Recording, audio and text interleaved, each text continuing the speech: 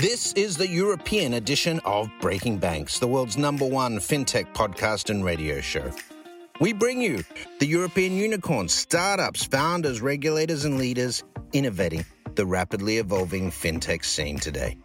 A truly localized podcast with both English and local language content, with some of the world's most well-known hosts and influencers in the fintech sector globally. Join us every week as we explore what makes the European Union a phenomenal proving ground for many of the fastest growing fintech players in the world today. Okay, let's roll. Hey guys, good morning from Monday 2020. Live with Breaking Banks Europe. I'm Matteo Rizzi, the executive producer of the show, and I'm here. Good morning, Brad, with Brad Goodwell, CEO of Banked. How are you, Brad? Good, Matteo. Good morning. Good morning. It's been good to be here. Another day in Amsterdam, which is great. Exactly. So let's start with the funny questions to wake everyone's up. Everyone seems to take out the name Bank from their logo and their name of the company. You kept it very proudly. What's the story?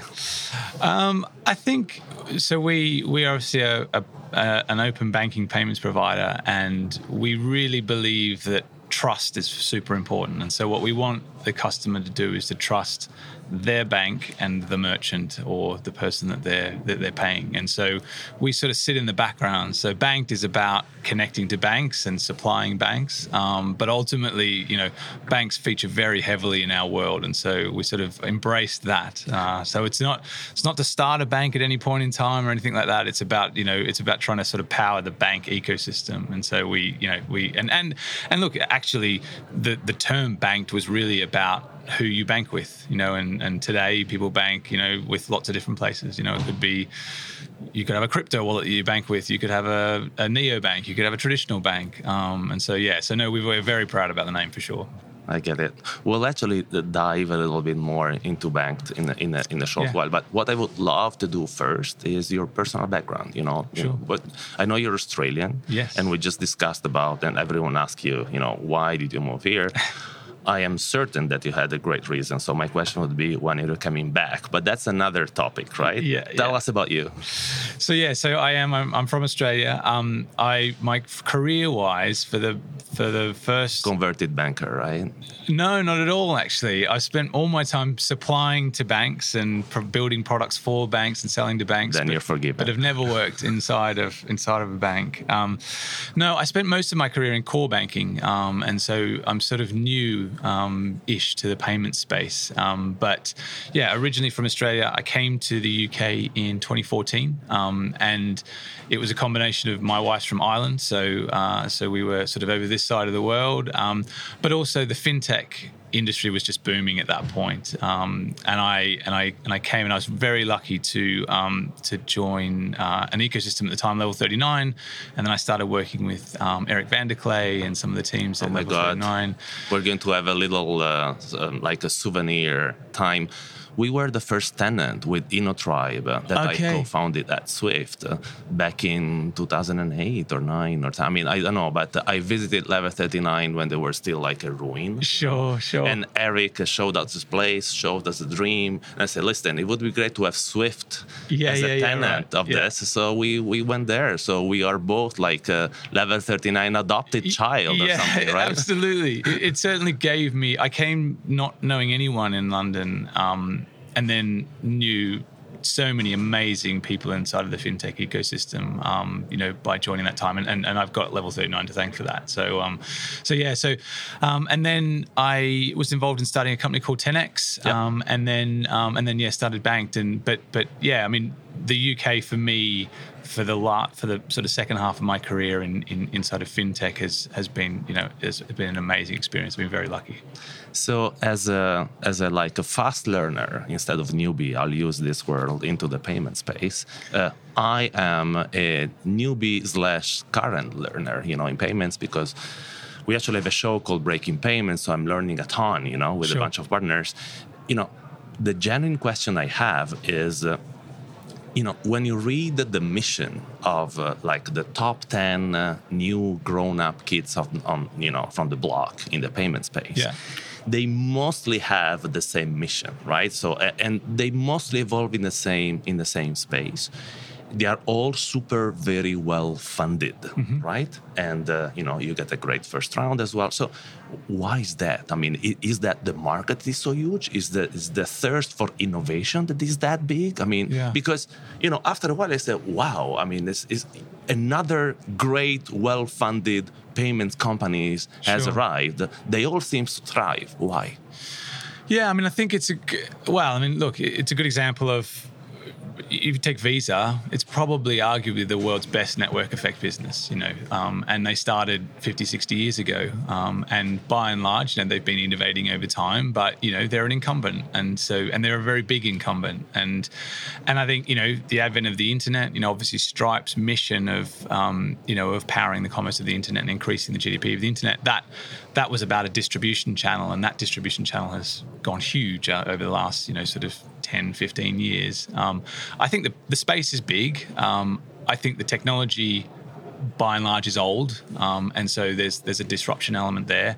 And then I also think that there's a lot of things that aren't personal. So consumers are getting new personal experiences as a result of some of these companies that are looking to solve merchant problems and end consumer problems, as opposed to, I think, the inertia of a network that's just constantly churning out, and you can print cards, and then you can have issuing banks and acquiring banks, and I think now there's this new space that's sort of been opened up, and I think the space is growing. So I think there's a larger market share that's happening, but I think we're going into a very interesting market now, because to your point, there's been lots of very well funded businesses, but I think things like unit economics and distribution channels is really going to be challenged now, and you're going to have to really push to define. It's not just going to be about doing very big rounds and having lots of money and then working it out down the track. So yeah. So what is Banked angle, or what is your mission? So we really believe in the payment method that is pay by bank. So there's a pay by bank is called an alternative payments, and it's sort of alternative to card. And you trademark it, right? Paid by bank or something? Is no, not trademark. I mean, we own things like the URL, paybybank.com. Exactly. Because I saw something on a website that they actually made the brand. It's not just just as a sentence, right? Yeah, exactly. So we've branded Pay by Bank, and we want everyone to call it Pay by Bank. Like, that's helpful for consumers. We want consumers to see Pay by Bank and understand that that's an alternative way of making a payment to a card. And I think the job is really to actually make everyone alternative. So everyone's an alternative to card. Can we make card an alternative as well? I think is so. But our vision and mission is really about, can we bring Pay by Bank globally to the market, as opposed to what I think in the past you've seen alternative payment methods that have been local. So Ideal is a very good example of a great alternative payment method. Really developed well in the Netherlands, but it's considered a local payment method. And I think for the first time we're seeing digital banking apps, faster payment rails now start to come up in lots of different countries, and so there's this opportunity to bring all of that together and create a new payment method. And that's awesome. As you know, guys, I'm based in Lisbon, and in Lisbon we have this great, let's call MBWay. MBWay, And and when I arrived in Lisbon, it seems everyone, this country is completely, like, payments wise digitized, right? Yeah. But it's true that as soon as you get out of that tiny country, is useless. So it's like a global MBWay you're building, right? Yeah, exactly. And I think merchants having a single entry point to being able to offer a product that is available in what's the version of Pay by Bank in Australia will be different to the version in the UK. That'll be different to the version in Lisbon. It'll be different to the version in the US. But somebody's going to go and take on the task of building those and working with the big providers that have got both opportunity and also the opportunity to lose. So if you look at the US, there's a real opportunity to disrupt the interchange space there. But at the same time, there's a real opportunity to put retail banks at the front and center of being in the moment of the payment and, capturing some value with the end consumer there. So I think it'll be different depending on the market. And some of it's about technical integration, but a lot of it, and certainly where Banked has got to focus, is what's that end consumer experience and how do you make that seamless for a merchant to plug into? I was actually about to ask that. So if you said that You said that the experience or the way to experience that payment in Australia might be different than the way in Portugal or in Spain. What's going to be the experience of the client? I mean, which tools do I need to have if I want to bank with bank or pay with bank, pay by bank, sorry, in different countries? Yeah, I think we are very partnership driven. So one of the things that we really believe in is making sure that the consumer can trust who they bank with today. So we don't want to create a banked brand that someone has to then relearn and understand and build trust with. What we want them to do is be seamlessly integrated and facilitated into their banking app. Or, there's a future world where there are, the MBWays of the world, even things like crypto wallets as people start to look forward. I know crypto's an interesting space at the moment, but as we start to think about is a nice word to use. As we think about that as just stored value, if someone's prepared to accept that stored value, and then there's a world where somebody wants to spend that stored value, then that's being able to facilitate that and provide it. So back to your question about what are you going to need? You're going to need to have an account, and a lot of the work that we do at the moment is really using your mobile phone to access that account. And the quickest use case at the moment is online, but there are lots of opportunities in physical as well to be able to bring it back there. But you need an account with somebody, and you need to probably access some type of mobile device. So now I'm going to put my VC hat, which is also one of the, how to say it, one of my arch arrows, And so what's the traction so far? Typical VC question, right? But this is more of an interview one. Sure.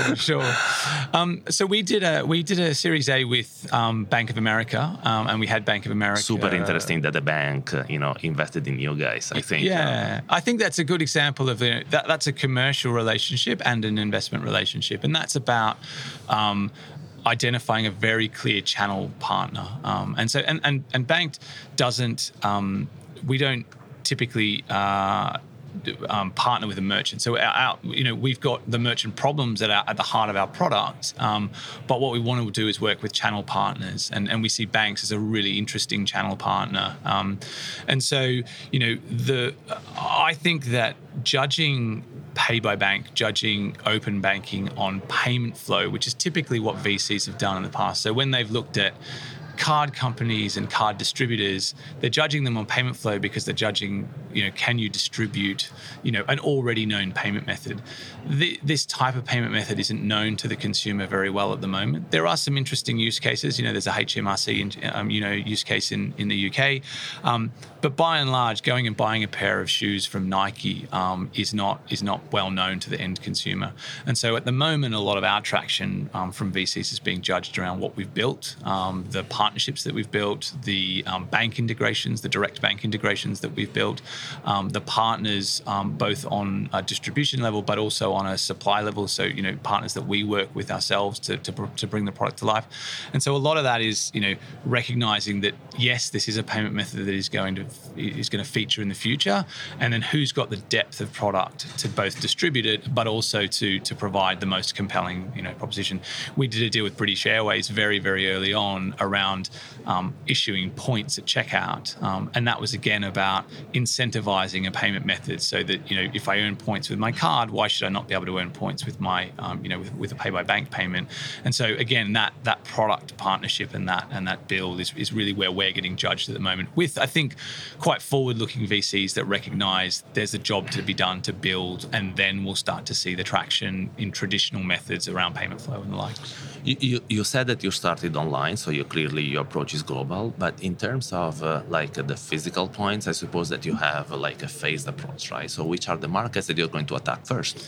Yeah, there's some great markets around. One of the things that the pandemic did, very unhelpful in lots and lots of areas, but one of the things that it was helpful for was it brought the QR code to life all of a sudden, and people started getting resuscitated, I guess. Yeah, that's right. And so the ability to use QR codes in a world where you can check out faster. You don't have to wait for payment. There's some great, food delivery companies. There's some great pay at table businesses. And so I think that's going to be an interesting space. I think another one is refunds. So being able to take a product back to a store, a physical product, and have it refunded back via a pay-by-bank payment at point of sale, where you can then have the money in your account immediately and probably go back and buy goods from the same store. It's going to challenge the current method, which is, that'll be on your card, but it'll be there with you within 10 days. And so I think it's going to be those types of use cases that we're going to see first and foremost, which is really all great because it's showing the flow and it's getting consumers used to the flow, and then you've solved a pain point, which is I got my money faster so I could buy the new item of clothing or whatever, or I got to leave the restaurant faster. I didn't have to wait for someone to bring something to me. So something that I want to catch your mind on is the fact that it really seems that this new payment grown-ups, because call them startups is not truth anymore, really seems to collaborate much more, in terms of hitting a niche problem, of the payment space, and then respect the fact that they can't cover it all, And do you is that my impression, or you share that fact? I think just in any technology play at the moment, you almost want to be the conductor of an orchestra if you can. You want to work with as many partners as you can and play a central role to those partnership strategies. And whether they're distribution partnerships or whether they're, you shouldn't want to be, if your job is to be a payments business, then KYC or fraud detection, there are some businesses that are amazing businesses that are focused on that. And so you should be able to build a product that you can partner with those, those companies seamlessly, and they can solve that problem, and then you can solve the problem of, ensuring that the payment happens safely and securely. So I think that, collaboration in the payment space is, it's such a big space and it's a complex product. You're usually plugging into, legacy technology, and there's lots of different, steps that you have to get through, potentially regulatory steps that you have to get through. And so I think, your ability to partner well is almost half the battle. Building a great product, there's almost like three halves: building a great product, distributing that product, and partnering well. And I think you've got to try and make 150% equal 100% somehow. After this one, what is the most interesting conversation that you had at Money 2020? What a great question. I've had a few different conversations. I've had a lot of investor conversations. That doesn't count. That doesn't count because that's selfish. Yeah. Well, yeah, maybe. I'm joking, of course. Investors have also a brain, not only a wallet. Yeah. True. No, I think there was somebody that I met who's actually over from Australia, from National Australia Bank, and she's doing a bit of a tour at the moment. I think she's with Rise. Doing a thing, and she was telling me about some of the businesses that she's meeting, and just to see another Australian come over here all the way to Amsterdam, which is not something I ever did when I was working in Australia, and see amazing European companies and take that back to Australia. That's super interesting to me, because when I left 8 years ago, one of the reasons I left was because there wasn't a lot of VC money over there. I wasn't getting exposure in any way to Europe, and to know that that's happening back in my country now is like it's quite humbling and it's exciting. I think she was preparing the ground for you to come back, or pushing bank, to go to Australia soon. I think, right? You never know. Brad, we are wrapping up. Thank you so much. I think that was a great way to wake up, in this Wednesday at Money 2020. I hope our auditors wake up as well. This conversation will be recorded and, also on Breaking Banks Europe. Brad, thank you very much for being with us this morning. Thanks a lot, Matteo. Great to be here. Cheers, mate. And it's a wrap. Hey guys, welcome back to Breaking Banks Europe at Money 2020, day 2.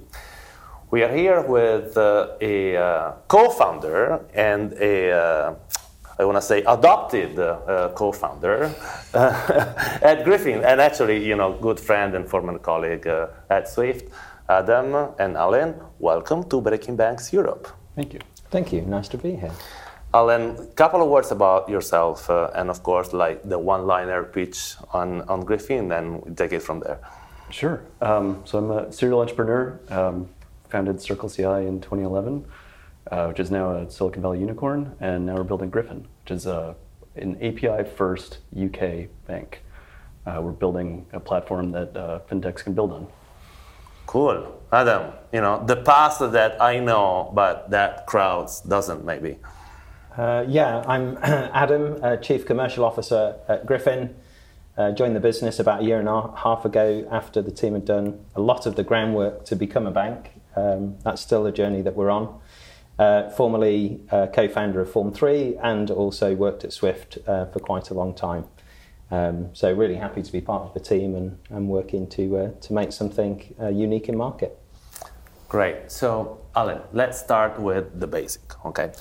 And it's a question that I already asked once, during another interview, but I love the fact that I get different answers, right? So there are a lot of I want to say grown-up kids from the block in this infrastructure as a service, space. They are all super well, funded. They are all getting traction. And I wonder whether or not it's because the need is so big and the potential market is so big, or because the need for innovation is so big and you guys are hitting a nail that is historically very weak in terms of automation and smoothness of building a service for a bank or for a financial institution. Or for a wannabe financial services company. Why is that? I mean, it seems like the crowd there, the market, the more companies that are coming. Mm-hmm. Yeah. So I would say on both points, both on innovation and on market demand, I would say the answer is both. There's something like 600 million bank accounts in Europe and the UK, and they all want to move. All the consumers want to move digital. But the big banks right now are not really supporting that. On the innovation side, some of the hardest things to change in a bank are the risk and legal and compliance policies. So even if they want to change on a tech perspective, getting the rest of the bank on board is always going to be slow moving. I get it. Adam, my friend Eugene Danielkis, the founder of Mambo, that is one of the guys that I missed back when I was an investor, ages ago. But I really like the guy. He's very affectionate to this world of composable banking. Okay, mm-hmm. He liked it, and I think that you guys are. I don't want to put startups in families, right? But it is true that you built an infrastructure that is really modular, and it helps someone who wants to build a service to just almost cherry pick from menu. This is what I understood from a very basic level. Am I right? Yeah, to a certain extent. There's a number of core problems that we're looking to solve. So to your earlier point, there is a market need. Fintechs have to work with banks. That is regulated fintechs have to work with a bank. And they can decide to either work with a general purpose bank that happens to have a transaction service business and supports fintechs, or at least tries to. So work with a general purpose bank or work with a purpose-built bank. And we're a purpose-built bank specifically designed to support the ecosystem of fintechs and provide them with services and capabilities to allow them to build their businesses. And essentially that means that there are common problems that exist between all of these firms. From just being able to open a bank account and maintain a bank account, which is something that should be simple and isn't. Being able to manage risk, both in terms of customer onboarding, transaction screening and monitoring and fraud. These are common problems that are issues for our clients in the market that we're trying to serve, but they're also issues for the bank.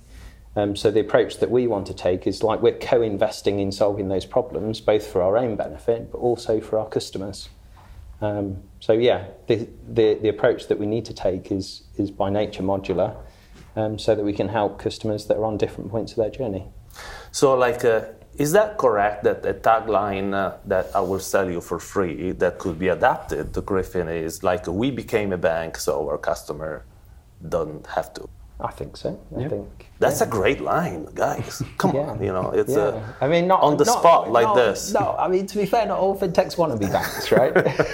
Banks haven't got the best reputations.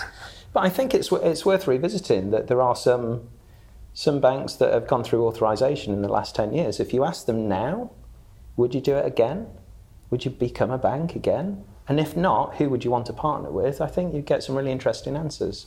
And hopefully part of the answer would be that the opportunity to work with a company like Griffin. So, Alan, in my past as an investor, with the Omidyar network, I invested in Tandem Bank that now became, Harrods, I guess, or they took over the Harrods lines, but that's a detail. And, we're talking about close to 10 years ago, actually, 2014, 15. Where are you on the journey of becoming a bank, and how this, very important regulatory step has evolved in the past decade? I'm actually really curious. Yeah. So we've submitted our application. So then if the regulators like it and everything goes well, we'll enter mobilization in probably Q4, Q1, and then go live in, call it summer 23.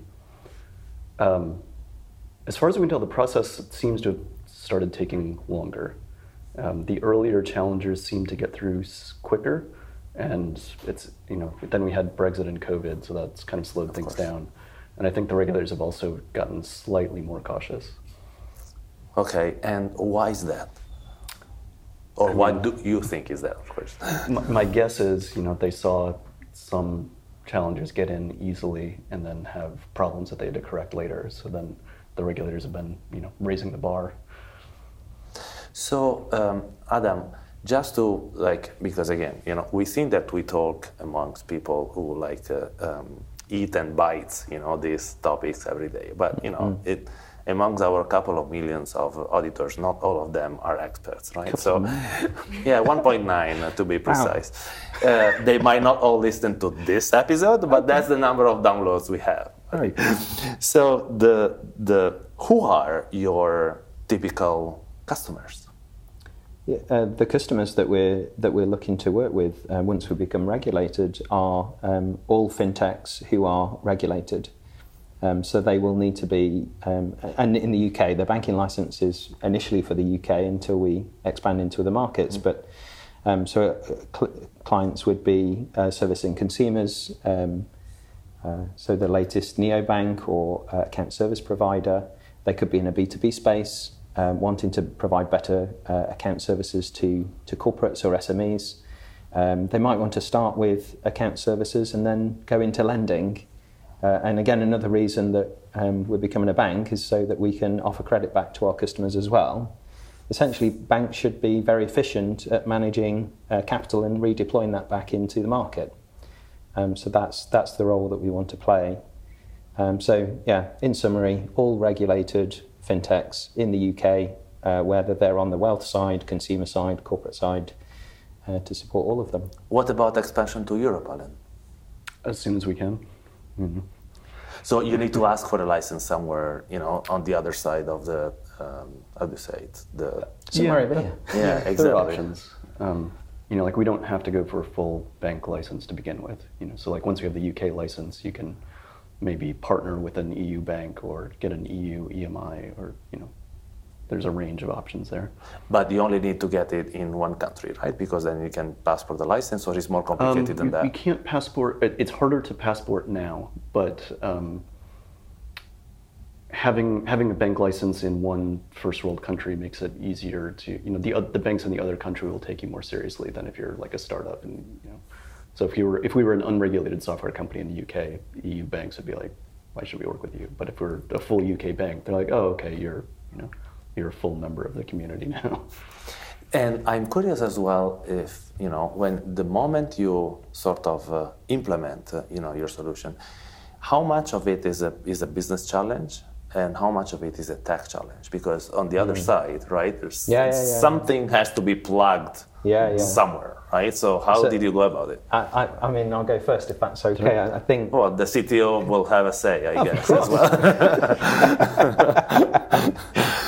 No, I think what's really interesting is a critical part of the function of any bank, and ours as well, is how you manage and assess risk. And if you're limited by the information that you have visibility of from your customer base, that's really difficult. The customer onboarding experience that a fintech has with a bank today is pretty protracted and involves a lot of exchange of information about risk and compliance, the way that you assess risk, the control framework. It's quite a lengthy process. It can be 6 months, 9 months. It's quite typical. That's not ideal for a business to have to go through that. It takes time and effort. So we want to make that process as cost effective and efficient as we possibly can. Now, that isn't about making it easier to fill out a form. That's about changing the operating model between the bank and its customer. So part of our vision and part of our approach that we're now testing in market with some customers is to deploy a risk management platform that allows our customers to onboard their customers. It's something that we calibrate. So it uses technology, but it also uses the expertise of the bank to calibrate that for the risk of our customer. Yeah, does that make sense? Yeah, it does. So our expertise is something that we provide to our customer for them to onboard their customers. It then also gives us more visibility into the risk profile of our customer and allows us to serve them better. So I think it's a really good example to answer your question. Yeah, I completely agree. At the end of the day, everything is both an operations problem and a tech problem. If we're trying to make products that are API first and digital first, you have to think a lot more about what are all the interactions that we allow. Because if you have a traditional bank account at a traditional branch, you say, "Oh, I've got a problem." You go to customer service. You're talking to a human. We still have customer service, but we would like to automate as much as we can. So then you have to think, okay, what are all of the reasons a customer would want help? And what happens when a company goes bankrupt? What happens when somebody dies? There are all these weird legal things that you don't often think about it from a product perspective, but we have to account for that in the technology. So what are the buttons somebody can press? That's both operations and technology. That brings me to maybe the last question. So it looks like you guys are on the starting block, right? Waiting for the license to arrive, and then we can see the finish line, but it's also the starting line. Exactly. Exactly. We've done lap one, the warm-up lap. My very practical question is, what's in the kitchen right now? Whilst you're waiting for someone to allow you to serve the clients, to use the restaurant image. Yeah. Well, we have the identity product. We have paying customers for that now in early access. So some of the products we are planning to offer, we can offer without the license. That's mostly KYC, transaction screening, transaction monitoring, that kind of thing. And then we have the banking products. We'll have a sandbox. And then we're still just building. So there's a lot to build. Yeah. Both on technology and operations. We have to write banking policies and procedures and. Yeah, there's a ton of stuff to do, but I think one of the things that really interests me about Griffin and why I joined is this approach that we take to two things: design thinking and transparency. So it goes into everything that we do, and we try and expose that to our customers if they want to, if they're interested, like the approach that we've taken. And so the sandbox that we make available, it's not, if you want to look at it, if you want to play with it, anyone can do that today. There's no NDA to sign. You don't have to agree pricing. You don't have to go through contracting. It's a technology platform. If you want to spend some time looking at it, it's there. But it's there in its current form. And as Alan said, it will evolve as we build out the business. So we think we'd rather be transparent with people about what we really are doing for real, rather than a bunch of vaporware and slides and sales meetings. And if that works and solves problems, fantastic. And if it doesn't, it's not spent, a lot of time figuring it out. Of course. I love the fact that, this startup has been built by at least several former entrepreneurs, serial or not, it doesn't matter. But it really seems to me like you're really taking, the view of the customer, first and this journey. So. Good luck, guys, for now and the coming features. Thank you very much for being with us. Thanks very much. Guys, That was Griffin, and it's a wrap. Hey guys, we're back.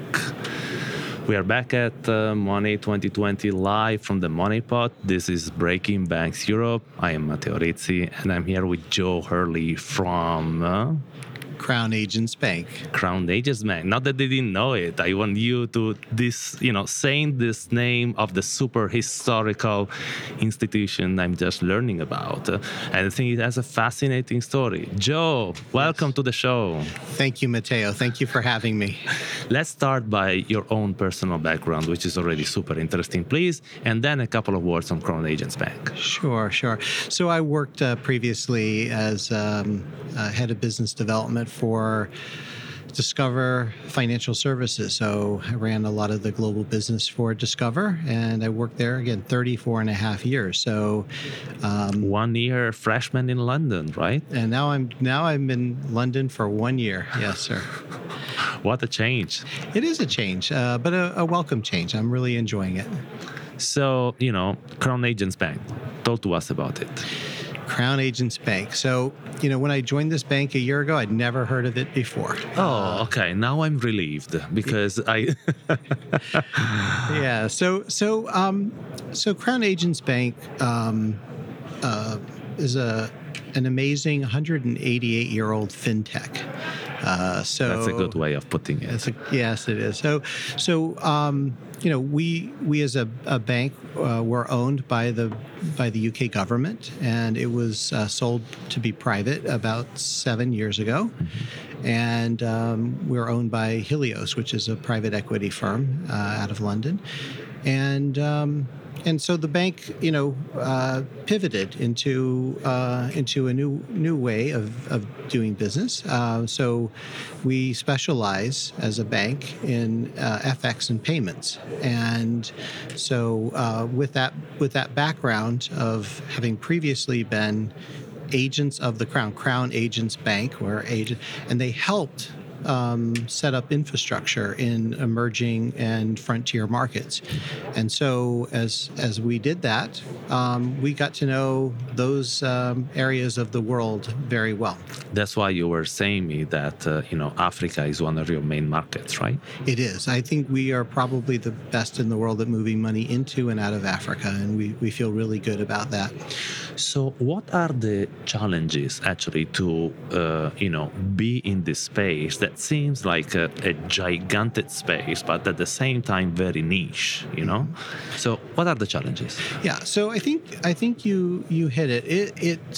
It may seem like a niche, but the market is huge. Africa is growing in ways that are, that is a new frontier. It's got amazing growth, and I think on the other side, for us as a marketplace, there's 54 countries in Africa, and we address by far the majority of the countries, and so when we think about it, just setting up and making sure we're doing all that we need to do to help move money into and out of those countries is tricky. Like charity money, if nothing else, right? For example, which must be one of the biggest flow that goes into Africa, right? Absolutely, charity money is really important. So we sort of break our business into a number of different segments. Some of the big four segments are charity money. We call it IDOs, or development organizations, or NGOs as yes. a common vernacular.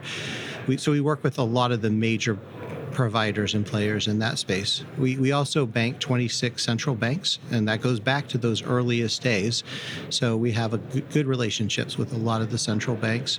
Most of these 26 central banks are in Africa as well? They are. Most of them are. But again, their legacy from being part of the British government. Yes. So yes. Then the third segment that we participate in are major banks, tier one banks. A lot of banks, and an interesting thing about it, a lot of banks have de-risked Africa. They were there, they come back out, they may go back in, and then they come back out. So we just have had a really long-standing, deep relationship in the continent, and it's very helpful for us to be known that we're not going to abandon the market.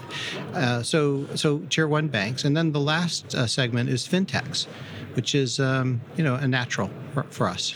So, and again, the reason why I'm like double clicking on this is because, you're a payments veteran, but not all our auditors are, right? So let me see if I understood correctly. So you're saying that very large banks are outsourcing to you guys the movement of large amount of money, with Forex, implying Forex to Africa, for example. They don't do it themselves. Am I understanding correctly? Yeah. So perfectly well said. So those banks that aren't there, who need help to move money in or to take money out, they come to us and they ask us, could we help them with that task? And so we're really, really happy to pick up that business. There are a lot of banks that we haven't even called on yet, because again, our business model changed just a few years ago, and we had to make sure we had in place the proper infrastructure before we really started, pushing on and calling on a lot of the large banks in the world. But now we have, and we've got a number of them that are participating with us. Let's talk a little bit about the fourth segment that you mentioned. So the fintechs. I suppose that you're dealing with large sort of grown-ups company, and I'm thinking now about like the unicorn that recently surfaced the continent, right? And I call it the continent because you guys know that I'm particularly active in Africa, visit over 20 countries, which, for, a normal human being is already above the average for sure. And I'm passionate about, how this technology, can have an impact on the continent. So I suppose that you're here at Money 2020 to, sort of strengthening relationship with some of the existing clients. I mean, I saw some banks, but mainly to fish, pardon me the word, some new fintechs, right? Absolutely. So Money 2020, by definition, it represents fintechs. It brings them all together in a way where you can have lots of collaboration and lots of discussion. And we provide services today to a lot of fintech companies. And the definition of fintech can be quite broad and quite unclear at times. But I would just say we do provide services to those fintechs, and we are here fishing. We are here, but we're also deepening relationships. This is the first time in a while where we've been able to get into this type of environment since COVID, and we're super excited to meet with all of our clients face to face and meet new prospects and share with them what Crown Agents does and how we do it. Joe, I'm curious about the technological component, of the business, because for the people who are not dealing with it every day, a payments, even if it's like $500 million payments exchange in franc CFAs, it seems like a payments, right? But I'm pretty sure that we don't see the complexity behind it, right? That's right. Well, we'd like to hide that complexity and make it easier for people. So I would say that, Crown Agents Bank spends a lot of money on technology, and that technology is meant to make it easier and more seamless for our clients. So by way of example, we have some very solid API infrastructure. So when we want to do payments and FX, we can do those through a single API connection, and really our view of it is to make it also very easy for a fintech who wants to write to us to be able to simply code to us, and they're up and running in no time. Again, the objective is to make us easy to work with, and that's something we pride ourselves in.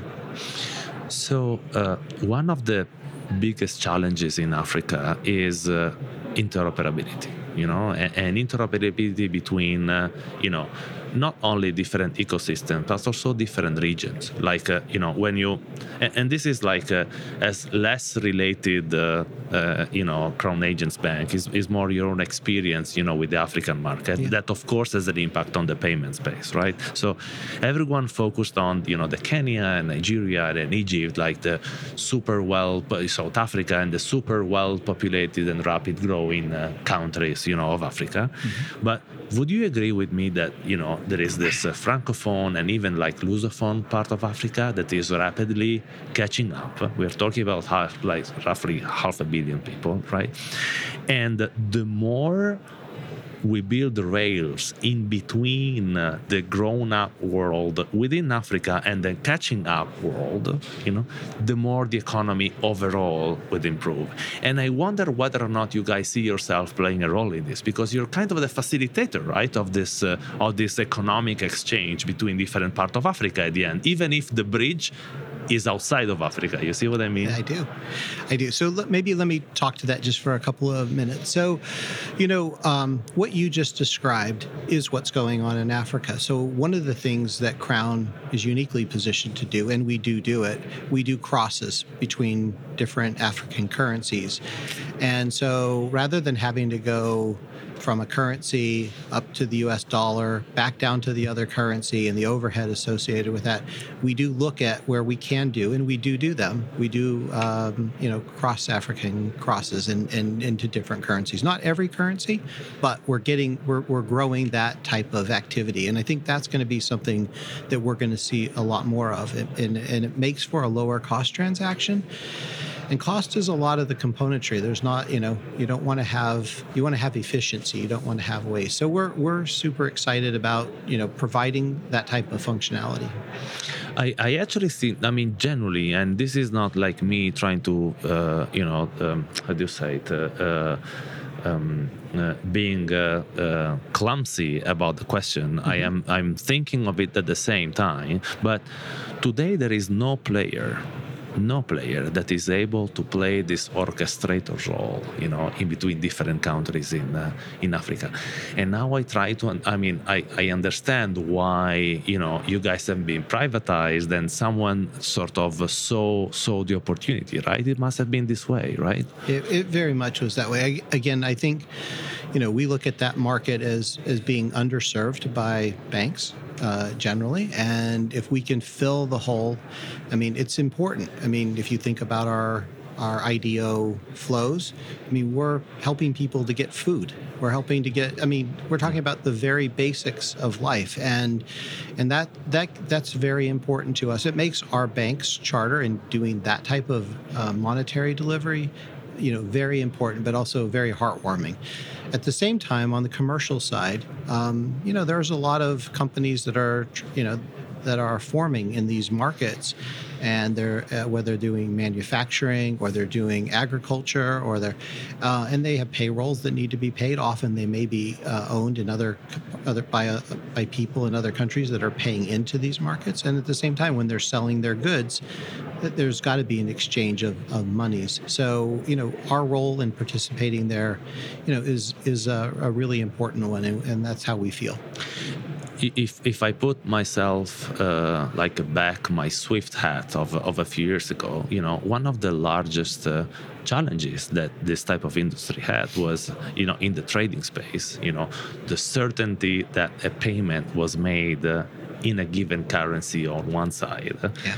And the other side had to release the merchandise or whatever was the deal, right? So I wonder, is this like one of the potential value added businesses that you can build on the top of your service, or is this something that you're already doing? That's again a genuine question. Yeah. That myself is asking. So yeah. So when it comes to Swift delivery, there's still a dependency on the relationship with the banks who are participating. And I would say that our bank partners that we have across the continent value their relationship with us greatly. Why? Well, one, we bring a lot of US dollars to market, and hard currency is something that a lot of these banks really, really want. The second thing that I think about as it relates to these banks in these different markets is that they're looking for people who can deliver through the technology that they have, and so Swift is natural rails. We use those, and then we follow up and provide service reporting and making sure that everything is handled the right way. So if you're a bank or a fintech company using us for delivery, there's two things. One, you want a really good price, but number two, what you just hit on is they want to make sure there's certainty that the money's going to get there. So our strong relationships with those banks is what also helps us make sure that the money gets there. Well, and I think that close to 2 centuries of business, as this company is, I think is also a good enough guarantee, right? 2 centuries of doing business and also the relationships with the central banks. We feel, again, I think we bring the full package, and and now we're really commercializing that and bringing on a lot more new clients, and we're looking at really solid growth right now inside the bank. So Crown Agents Bank, I think, is an old lady that has all her space in an event like Money 2020. Thank you, Joe, for being with us today. Well, thank you, Matteo. I really appreciate it. And thank you guys for being with us. That's the Money 2020 pod, Breaking Banks Europe. And it's a wrap.